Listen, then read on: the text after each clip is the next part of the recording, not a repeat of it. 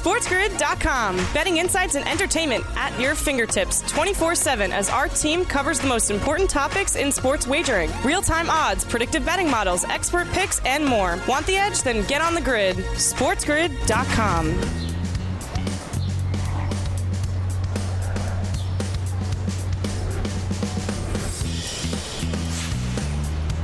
Welcome to hour number 2 of a Tuesday Live right here on the morning after on Sports Grid. Sirius XM, channel 159. That is the home for Sports Grid Radio on Sirius XM. All around the Sports Grid network as well. I am Ben Stevens. That includes sportsgrid.com/watch. Find your favorite destination and wherever you need to consume all the Sports Grid programming your heart could desire. Thank you for joining us here for our second hour. We bring you up until 11 a.m. Eastern time. A ton to get to around Major League Baseball. We'll continue to look at the NBA playoffs as well. A triple header of game number 2s tonight around the association. And after the opening night of the Stanley Cup Playoffs, we get you set with a recap of yesterday and for night number 2, I should say, on this Tuesday evening as well. Let's continue to dive through Major League Baseball. More than 2 weeks into this regular season.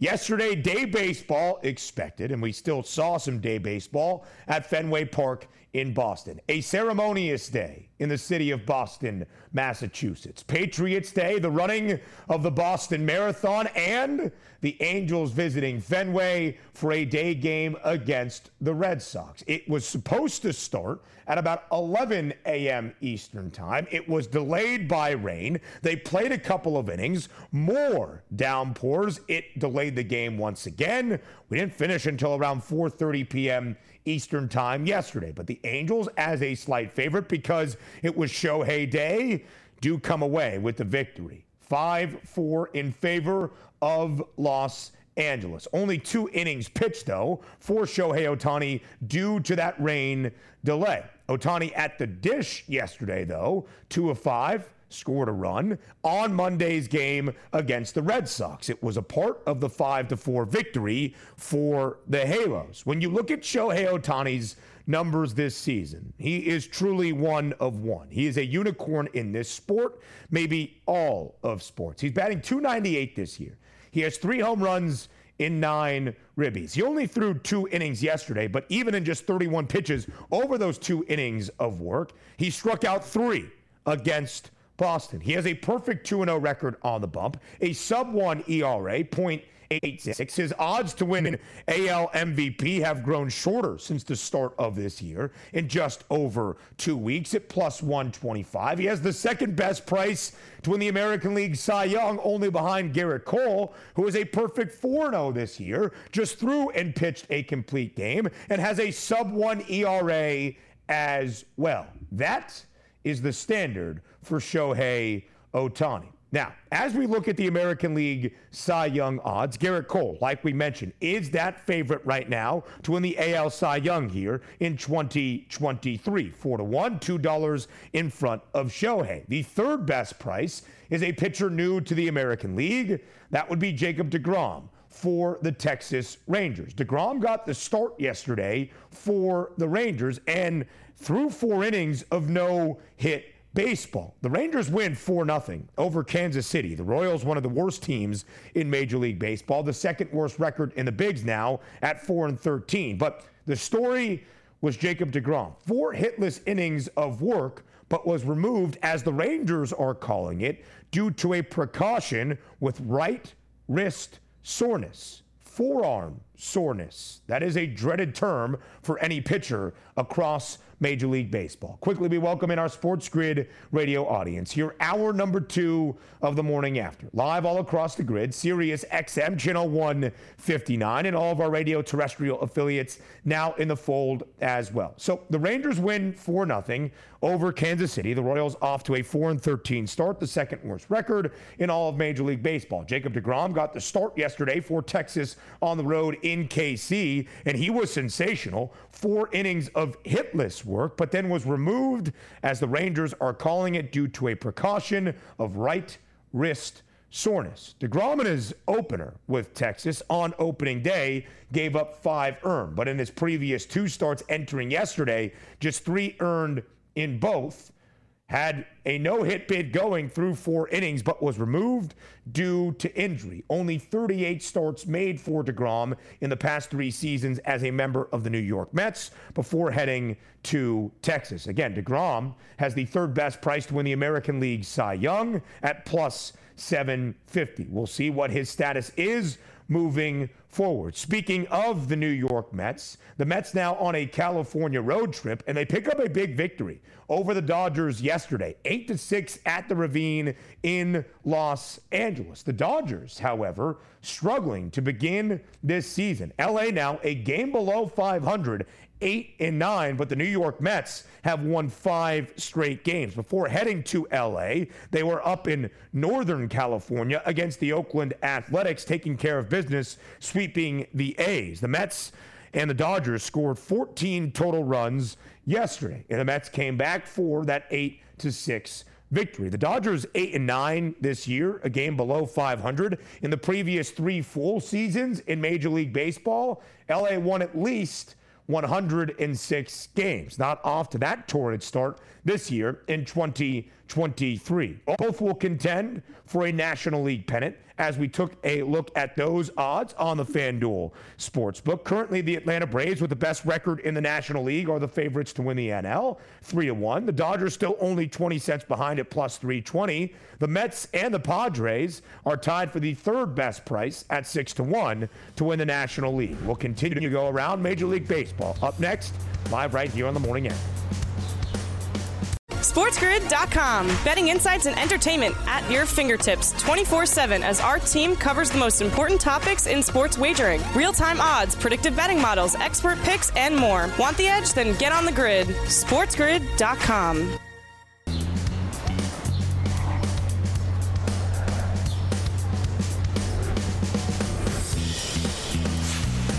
Time to cover our daily basis. Live right here on the Morning After on this Tuesday on Sports Grid. I am Ben Stevens. Craig Mish is here as well, the host of Newswire. It starts at 11 a.m. Eastern Time, and our Major League Baseball insider joins us live right here on the Morning After. Craig, thank you as always for taking some time to spend with us here on this Tuesday on TMA.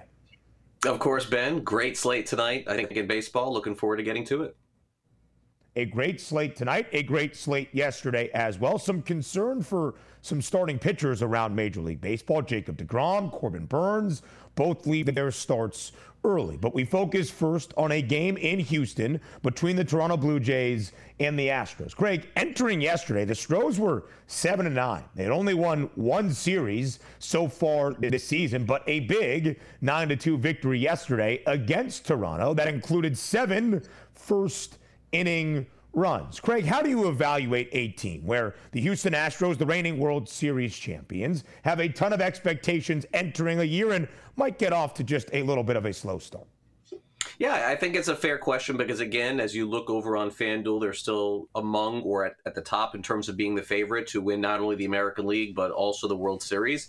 I think it's a fair question. It actually was answered yesterday, and got to give credit to my friend Brian McTaggart, who covers the Astros over at MLB.com. Ben, the Astros have been 7-9 4 straight years in a row. And so that really hasn't affected them whatsoever. Again, April is just one of those months where teams are just sort of trying to figure themselves out. Pitchers aren't really getting deep into counts. What's really going to matter at some point is, and I don't think the Astros will have any problem with their offense, and again, Jose Altuve will come back, let's not forget about that, is that just replacing that ace every 5 days. Like, there's no doubt not having Justin Verlander is going to have an impact. It's going to have to be Framber Valdez. Someone else, Christian Javier, is going to have to step up. When a team is losing, Ben, and the Astros are not necessarily losing, they're only 2 games under 500, but at some point they'll have a 2-game losing streak or a 3-game losing streak. And what they need is that stopper. Every team needs it to come in to know, hey, look, we're going to get a good pitching outing. This guy's going to go deep into the game. Maybe not necessarily to get the win, but to preserve the bullpen when they're going through that long losing streak, 2 games, 3 games, 4 games, something like that. Do the Astros have that on their roster? We're going to find out this season. Jose Urquidy gets the start for the Stros today. They're a very slight money line favorite in the second game of this set against Chris Bassett and the Toronto Blue Jays. Craig, we've talked a lot about the American League East following Tampa Bay's historic start, but both the Pinstripes of New York and the Blue Jays of Toronto certainly still keeping pace in this division. Overall, as you examine Toronto, do you believe the Blue Jays are a true contender for the American League pennant? Yeah, I like all those teams in the American League. And look, the Blue Jays at this point, I think making the moves they did in the offseason to get a little bit more left-handed there, it doesn't surprise me that they're now, in terms of odds, in the top 5, and they have superstars on their team. Eventually, Ben, you do need that to win a World Series. They won't be afraid to add if they need to. Gossman's been fantastic. And, Bichette and Guerrero, I mean, that's just a great way to start every single day, knowing that those guys are going to bat in the bottom of the first inning or top of the first inning every single time they play. So Blue Jays will be formidable, no question. How far they get into the postseason still remains to be seen. It was a pretty quick exit for them last year. Plus 650, that price for Toronto, 4th best in the American League. Craig, like you mentioned, the Astros, despite an 8-9 start, a game below 500 at this point, still the favorites to win the American League, still one of the favored teams to win a World Series. The same can be said for the Dodgers in the National League. Also off to an 8-9 start after losing to the Mets yesterday at home in Los Angeles. Craig, what should it show to Major League Baseball fans or potential backers of these two clubs that despite the slow starts, they are still up there with the favorites to win their leagues and contend for a World Series? Yeah, I mean, I guess the best wagering advice, Ben, if that's, sort of what we're alluding to here, is your best bets on things like this is to not make these wagers before the season begins, because your odds on both teams are going to be slightly better now than they were 2 or 3 weeks ago. And it's not a product of anything else except for April baseball. So I think we sort of go through this every single year. And look, the Rays, obviously with that 13-0 start, when was the value on them? You could probably say before the season started, not at the point where they won 13 games in a row. So the value is only going to be there now for the Dodgers and Astros for a very short period of time. They're going to be fighting to the end. Even the Padres, Ben, are not off to a great start. Manny Machado yesterday saying after the game, hey, look, if you're not on our bandwagon now, do not show up later in the season when we're crushing the ball. He didn't say that exactly. There were some expletives that I can't say here on the show. But naturally, I think that's the big takeaway from April. You just simply cannot get caught up in the early season numbers and record.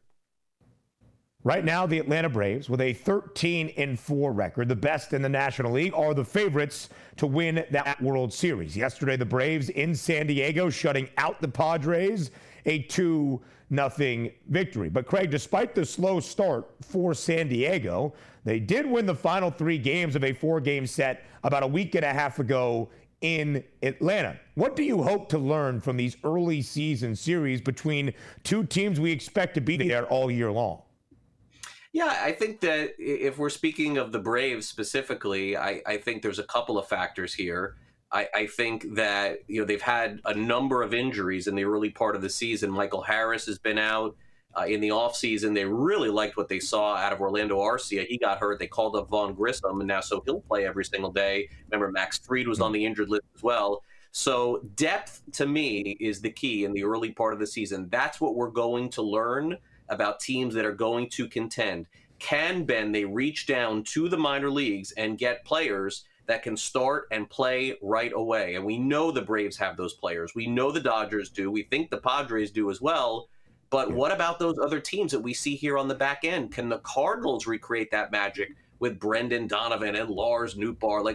What organizations are strong enough to be able to dig down and grab players and call them up? I'm not talking about, for example, the Angels the other day calling up their shortstop, Zach Neto. I mean, kind of a bizarre one, to be honest with you, Ben. I mean, he's been raking in the minor leagues, and I get it, but he was just drafted last year. Feels like the Angels are just, super aggressive there. I'm talking about players who have been developed in a system like Atlanta, LA, San Diego. Arizona is another good example of that for 3 or 4 years. Can you plug and play those players? The teams that can't, they're going to start losing a lot of games. The team that can, they'll hang in there. The Braves 13-4, now the second best record in Major League Baseball, only behind the Rays, the best mark in the National League. A -130 Moneyline Road favorite today in San Diego as Spencer Strider gets the start for Atlanta. Blake Snell, who is off to a struggle this year, 0-2, a 6.92 ERA. He starts for San Diego, the Padres, a slight home underdog. We talked about LA. Clayton Kershaw, the start today for the Dodgers against the New York Mets. Craig, They're only one game below 500, 8-9 this year. But if you had to point to the biggest issue plaguing Los Angeles at this point, what would it be? Very little production from the middle infield at this point. They, obviously are going to need Chris Taylor at some point to step up. He has not. Had a tough year last year as well. Gavin Lux went down. They inserted Miguel Rojas. He's been banged up. His numbers are not good at the start of the season as well. So I think it's that middle infield that they're going to have to figure out. If not, maybe Mookie Betts shifts over and plays second base full time. It has clearly been, to me, at least the offense early on that has struggled, Ben. I think their pitching is going to be fine. Kershaw, Dustin May, Urias, they have enough, I think, to get by in this early part of the season. Craig, I'm noticing a trend here from your daily DFS plays, targeting teams that are struggling this year. It was DeGrom against the Royals yesterday, the second worst record in Major League Baseball. Today you're looking at Marcus Stroman for the Cubbies against the A's, who have now lost 5 straight games and have a 3-14 record. That's the worst in Major League Baseball. Craig, take us through the slate. Yeah, this is the highest price I've paid for any pitcher on our slate since we've started this year. I got to do it, Ben. I mean, Oakland, I hate to say it, they got a chance to be historically bad this year. I mean, I feel bad for their fan base. And again, we're going to go back to the Rockies last night. It was Pittsburgh that scored all the runs last night. That's rare at Colorado. I think the Rockies strike tonight. We'll go CJ Cron at first base. Got to fade the A's. Got to fade the A's and take advantage of Coors Field altitude. Craig, thank you so much. More of the morning after. Up next. SportsGrid.com. Betting insights and entertainment at your fingertips 24/7 as our team covers the most important topics in sports wagering. Real-time odds, predictive betting models, expert picks, and more. Want the edge? Then get on the grid. SportsGrid.com.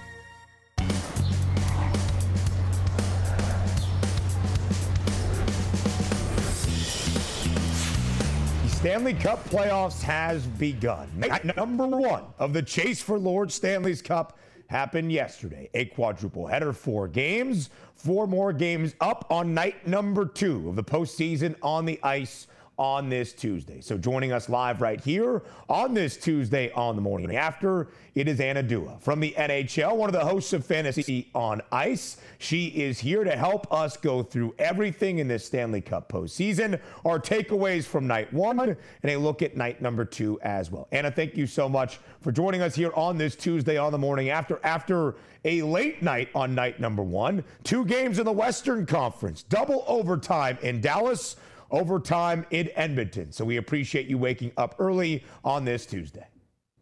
Thanks for having me. I'm excited to break it all down. It was a great first day of the playoffs. So, Anna, we start, though, of course, with the league's best team, the best team we have ever seen in the history of a regular season. The most wins ever in a regular season. That's what the Boston Bruins had with 65. The most points ever recorded in the regular season as well. And last night, to start off the Stanley Cup playoffs inside TD Garden, the Bees post a 3-1 victory over the Florida Panthers. So, Anna, they take the regular season success into the playoffs now in the Stanley Cup postseason. How did Boston look to you?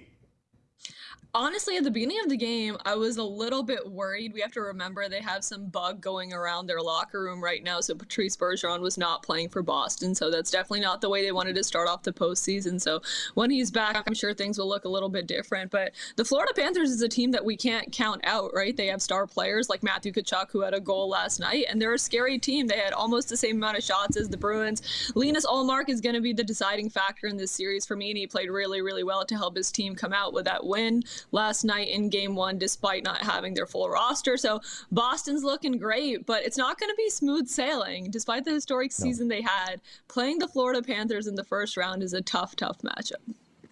Not smooth sailing just because of Florida, but also the President's Trophy curse. The last 9 winners of the President's Trophy in the National Hockey League entering this year have failed to win a Stanley Cup. In fact, only one team, Anna, the Rangers back in 2015, advanced out of the second round. Of course, with 135 points in the best ever regular season we have seen in the NHL, the Boston Bruins, the winners of the 2023 President's Trophy. So let's start with that curse. Anna Dua, do you buy into the curse of the President's Trophy?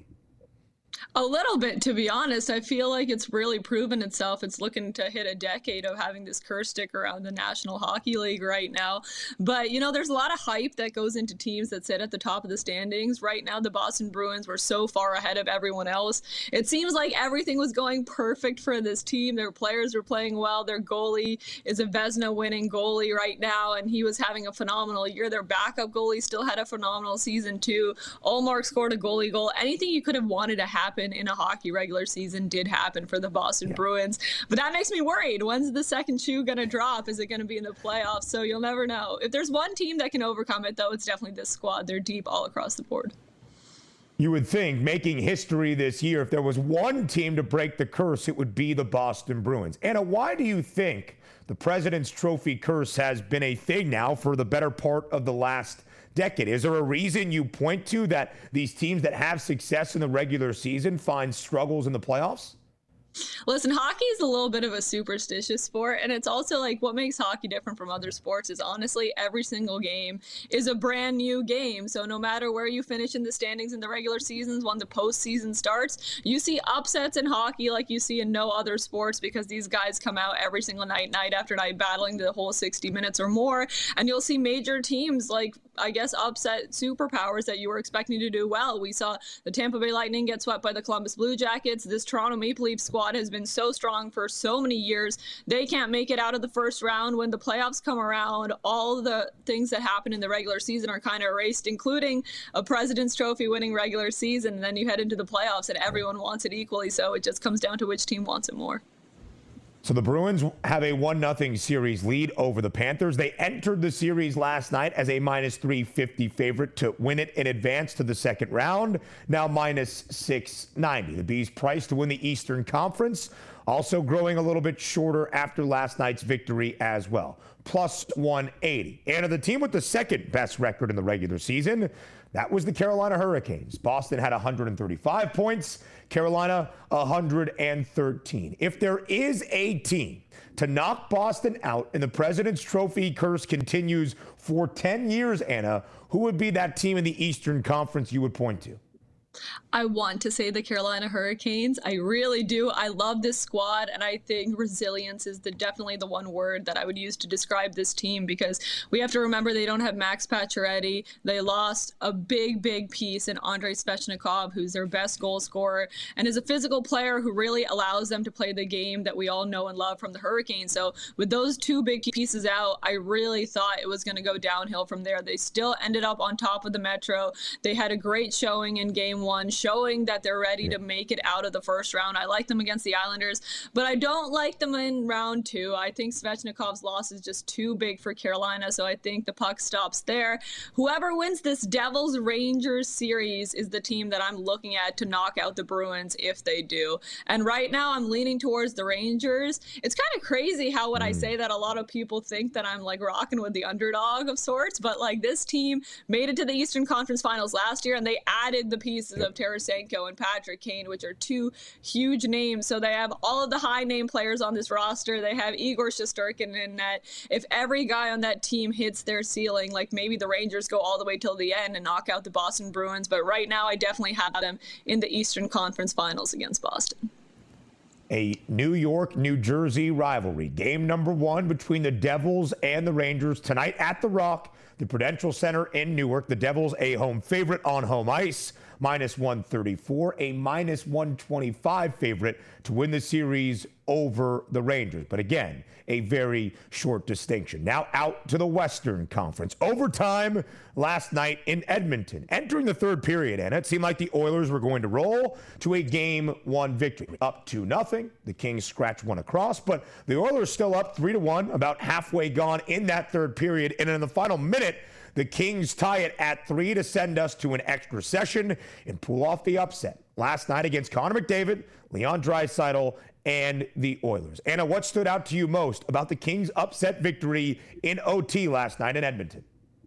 I think we have to definitely talk about Adrian Kempe and the 2 goals that he scored to really keep the Kings in this game and set them up to go to overtime and eventually win. He's had a great year. He's just used like crazy for Los Angeles. He's a player that we don't really necessarily talk about.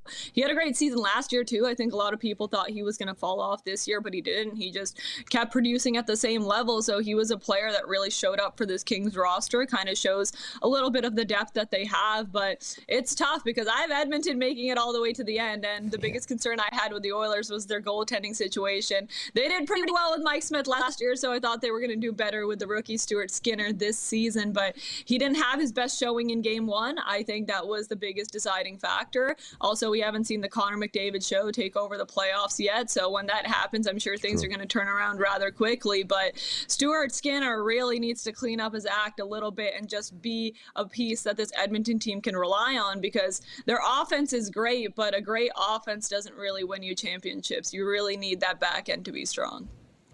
No points recorded for Connor McDavid last night. For the first time since March 9th, he recorded at least a point in the final 16 regular season games he played in for the Oilers. If we see the Connor McDavid of this regular season, that was by far and away the best player in the NHL. Anna, is it enough for Edmonton overall to make a run to Lord Stanley's Cup? Yeah, I think so. Edmonton's the team that I'm definitely looking at to take it home this season, just because it's not only Connor McDavid, and I think last night proved that Ryan Nugent-Hopkins and Leon Draisaitl both hitting that 100-point mark. Zach Hyman performed really well in the postseason last year. Evander Kane performed really well in the postseason last year for the Oilers. So they have a lot of players that can really put up points. Evan Bouchard was a player that I was really impressed with in game one. A lot of people were wondering what role he was going to fill in when Tyson Barrie left the Oilers at the trade deadline, and people were a bit disappointed with the regular season he was having, but he had a really good game one last night. He got a goal for himself as well, so concerns on the blue line maybe are getting a little bit alleviated. I know their net minding is still the biggest issue, so we'll see how that pans out, but their offense is so strong, their power play is so strong that I think Edmonton still has it. So 1 overtime in Edmonton, 2 overtimes in Dallas. In the theme of the Western Conference last night, overtimes and upsets as the Wild go on the road to Dallas and knock off the Stars 3-2 in that second overtime. Anna, do you anticipate that to continue to be the theme? Upsets maybe in this Western Conference throughout the postseason? At least in this series I do, Ben, because I had the Minnesota Wild defeating the Dallas Stars as my big first round upset. I have the Winnipeg Jets over the Vegas Golden Knights as well, so maybe that's another upset, but definitely not as big as Minnesota.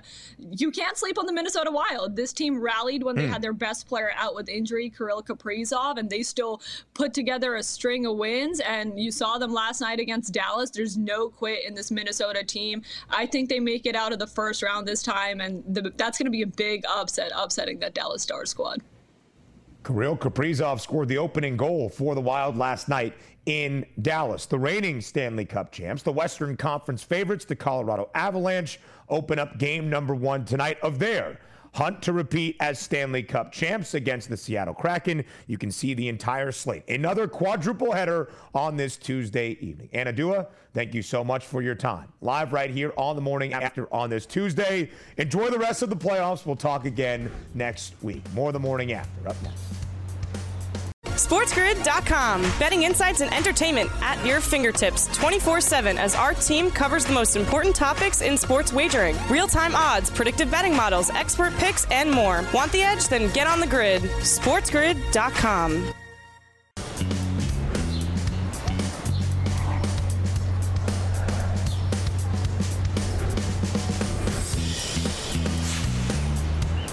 Two game number 2s to start off this week of the NBA playoffs last night. 3 game number 2s, a triple header on this Tuesday tonight around the association. First we recap, then we look forward. Last night in Sacramento, Golden State and Sacramento, that being the Kings and the Warriors. The Kings take a 2-0 series lead over the Dubs, 114-106. Sacramento winning outright on their own home floor as a 2-point underdog, as we light that beam high up into the sky. Sacramento, a 2-0 series lead now, and despite entering game number 2 as an underdog and as the underdog in the series overall, the Kings are now the favorites. A minus 158 outright price for Sacramento to advance to the second round of the NBA playoffs as we get ready for game number 3 in San Francisco between Golden State and Sacramento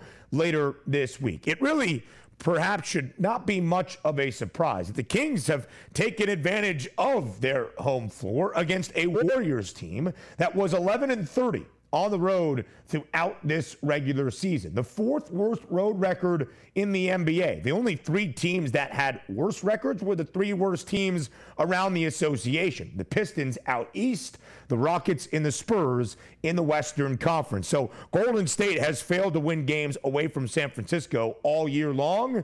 That has continued to be the case here early on into this NBA postseason and into this Western Conference series between the Kings and the Warriors. So again, Sacramento, a 114-106 victory last night against Golden State, and they now have a 2-0 series lead. Part of the drama last night, just over 7 minutes remaining, Draymond Green ejected from the game after a flagrant foul. Number 2 was whistled against him. He stomped on the chest of Domantas Sabonis as Sabonis grabbed at his right leg. Regardless, Draymond Green ejected from the game after that flagrant 2.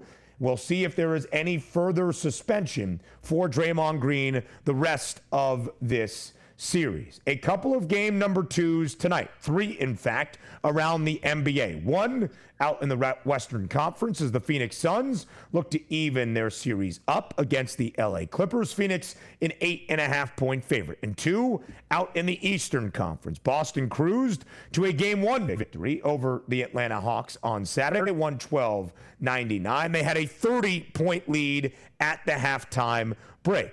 The Celtics tonight, a 10.5-point favorite for game number 2 inside TD Garden against the Atlanta Hawks. Game number 2 as well in Cleveland, as it was the road team. The Knicks winning outright on Saturday against the Cavaliers, 101-97, but Cleveland remains a 5.5-point favorite for game number 2 tonight. Now, to help us go all around the association, Brendon Kleen joins the show here on the morning after. The host of the Just Basketball Show joins us here on TMA. Brendon, thank you so much for taking the time to join us here on this Tuesday on TMA. Absolutely. Crazy night last night in the league. Crazy night indeed. Let's go forward to game number 2 tonight in Phoenix between the Suns and the Clippers. Of course, it was LA winning outright, even slightly shorthanded, with no Paul George expected for this series, behind a huge performance from Kawhi Leonard. 115-110 on Sunday evening. Brendon, how do you expect Phoenix to respond tonight in game number 2?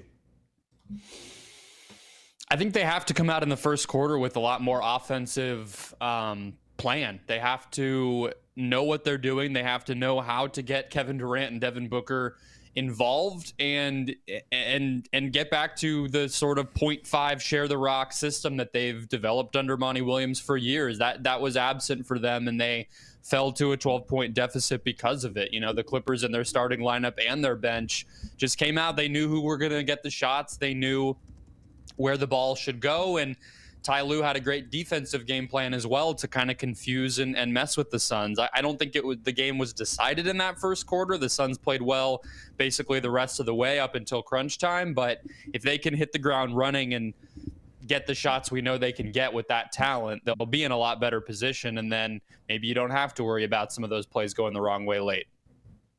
So Kawhi Leonard, nearly a 40-point performance in game number 1. Kevin Durant did lead Phoenix with 27 points. As we look at their props for tonight, Brendon, who do you think, which individual will have a bigger impact on the outcome of game 2 between the Suns and the Clips? Yeah, I mean, Kawhi Leonard is a good bet to keep doing this because he has to, right? And we know he can. I think there were some numbers out there on Sunday night into Monday that Kawhi Leonard had an expected field goal percentage based on how contested his shots were. I think every field goal attempt he took was contested, and he should have made about 39%. And as anyone with the box score could see, he made more than 50%. So, that shows no matter what attention he's getting, he's going to take and make a ton of shots. I could see him having a bigger night if the defense isn't as tight, so that will be there. I think the Clippers, it's pretty straightforward what they're going to have to do. Guys like Eric Gordon and Norm Powell, that's going to be their secondary offense. On the Suns side, it's interesting because we actually saw Devin Booker get quite a bit of scoring when Durant was healthy because of the attention that was being paid to Durant. In game one, we saw Durant have 11 assists. When the ball was in his hands, he tended to be able to find open players because of the defense bending to him. I could see Booker having a bigger night than he did. He barely took any threes. Sometimes that works for him. A lot of the time, it's just not doing himself any favors. So if he ups that, I could see a bigger night from Devin Booker. But yeah, this series, the fact that it was kind of a weird game on both sides and still went into the 110s makes me feel like we could see a lot more offensive firepower before it's said and done. So from that offensive perspective, you mentioned Devin Booker, 28.5 his points prop tonight. It's the same number that KD has. Kawhi on the other side, also 28.5 points. For LA, Brendon, who do you think steps up for the Clippers to try to help Kawhi Leonard into a Game 2 upset as well? I'll be interested to see what the Clippers do as far as the shot distribution with Russell Westbrook. He was kind of the hero of game one in a weird way because of his defensive intensity, because of the rebounding, especially the offensive glass late in that game. But 3 of 19 from the field in a lot of games, that kills you, right? So do they keep encouraging Westbrook to take those shots? Do they keep setting him up to be the guy with the ball in his hands in those spots? Or do we see an adjustment to maybe more Norm Powell, who played really well down the stretch? He's off their bench, but he's somebody comfortable with the ball in his hands as a scorer. I could see them maybe trying to change some things, but really, Westbrook is going to be the point guard for this team. We know he's going to shoot when he's open. I feel to me like the shot distribution we saw and sort of the balance offensively for the Clippers, that was kind of perfect for them. So unless you're talking about stopping one of those guys and they just have a quieter night because they're worse, I don't think the Clippers are going to really want to change too much. Norm Powell, 14 points off the bench in game number 1. Only 9 from the scoring perspective for Russ, but did add 11 boards and 8 assists. So after that victory for the Clippers, Phoenix comes back a little bit at the top of the Western Conference odds board. We have also seen the Sacramento Kings take a 2-0 series lead over the Golden State Warriors. Right now, Brendon, we have Phoenix and Denver tied as co-favorites to win the Western Conference Championship. Golden State still the third best price at 5-1. 3 days into the NBA playoffs, how do you feel about the West now as opposed to maybe how you felt about the Western Conference entering this past weekend? Yeah, great to see Denver take care of business on Sunday night. That's what you want to see from the home team, the 1 seed, winning by 20-plus points. I don't know if they'll have such an easy ride, but they should be able to win that series in 4 or 5. They're definitely the better team. I think the Lakers having a potentially easier path through the first round, depending on what happens with Ja Morant, who sprained his wrist or hurt his wrist in some way. He told everybody he's unlikely to play in game 2 if it is really a broken or fracture. Obviously, wouldn't expect to see him at all. Tyler Hero out for 6 weeks with just a hand fracture. So that would really doom the Grizzlies and help the Lakers through that first round. But I really have to look at Warriors and Kings, right? I mean, this has been the most exciting series without a doubt. This has been the most dramatic with the Draymond ejection last night, and the series that I think has the potential to really upend what we thought about this conference the most, because the Kings going up 2-0, yeah, they're good at home, but the secret thing about this Kings team is maybe not so secret. They're the only good road team in the West. They were the only team outside of the Clippers who I think had 1 game above 500 record on the road. The Kings were, I want to say 25-16 or something around there on the road this season, which is very, very good. And they haven't even had a great shooting night. Guys like Kevin Huerter, Fox is hit or miss, but Harrison Barnes, guys who we know can make shots, haven't even really gotten hot from deep. You would expect a game like that for them, and yet they're still already up 2-0. So I have a feeling Sacramento, really could take advantage and win this series, and that obviously changes a lot. The Warriors were, thought to be one of the top favorites to come out of this thing. The Kings right now a minus 158 favorite to win this series outright. However, the Warriors booked currently as a 7-point favorite for Thursday night in game number 3 back in the Chase Center in San Francisco. Like Brendon just mentioned, the Kings were by far the best road team in the Western Conference this year, 25-16. Brendon, like you said, only the Clippers had a winning record outside of that, and LA was just 21-20, a game above 500. Elsewhere in the Eastern Conference tonight, game number 2 in Boston between the Celtics and the Hawks. The Seas, a 10.5-point favorite. They won game number 1 by 13 points, but were up 30 at the break. Brendon, how does Atlanta look to keep this game more competitive tonight between the Seas and the Hawks? Wish I had a great answer for you. I just don't think Atlanta has the defensive ability to stop the Celtics offense. I guess there's a version where we've seen Boston, even in that second half, they can get a little bit methodical and relax with their offense and take a bunch of threes and, kind of overpass and things like that. I guess you could imagine that Boston kind of shoots itself in the foot in that way. As far as Atlanta, I just don't think the defensive wing talent is there to withhold what the Celtics are great at, what their 2 best players do. So it's not there for them, I don't think. I think there's a reason Boston is so heavily favored, and Atlanta winning that play-in game was probably maybe the highlight of their postseason, unfortunately. Right now, the Celtics a minus 2,500 favorite outright to win this series against the Hawks. As you can see, Brendon, only about 40 seconds left in this segment, but the Celtics and the Bucks now co-favorites in the East. If you were the odds maker in charge of setting these numbers, who would be your favorite at the moment? Probably got to go with the Celtics just because of the uncertainty with Giannis, although I don't expect a back bruise to really take him out too much. But both of those teams are great. I think we're going to get an awesome battle between them, just like we did last year. Maybe it goes 7. Maybe the Celtics win it again. I don't know. I'm ready for it, though. I can tell you that. The Bucks opened as a 6-point favorite as we looked at the early line for game 2 tomorrow against Miami. Now they're a 9-point favorite. Probably pretty optimistic for Giannis' status for game 2 against the Heat. Brendon, thank you so much for your time here on the Morning After on this Tuesday. We round out the show. Up next, live right here on the Grid. SportsGrid.com. Betting insights and entertainment at your fingertips 24/7 as our team covers the most important topics in sports wagering. Real-time odds, predictive betting models, expert picks, and more. Want the edge? Then get on the grid. SportsGrid.com.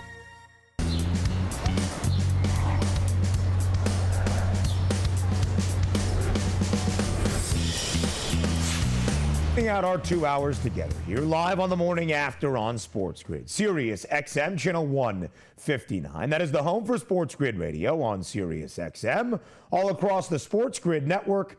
I am Ben Stevens. Thank you for joining us here on this Tuesday. A ton of playoff action across the sports landscape. Another quadruple header for night number 2 of the Stanley Cup Playoffs. That means 4 games. A triple header, that means 3 games tonight around the association. 2 out in the Eastern Conference. The Celtics a 10.5-point favorite at home against the Hawks. The Knicks a 5.5-point underdog on the road in Cleveland. And out in the Western Conference, the Phoenix Suns an 8.5-point favorite against the LA Clippers. We'll look at a couple of these games before we say farewell and before we say goodbye. It's time for an NBA playoff thought or a best bet. It's time for bye, bye, bye.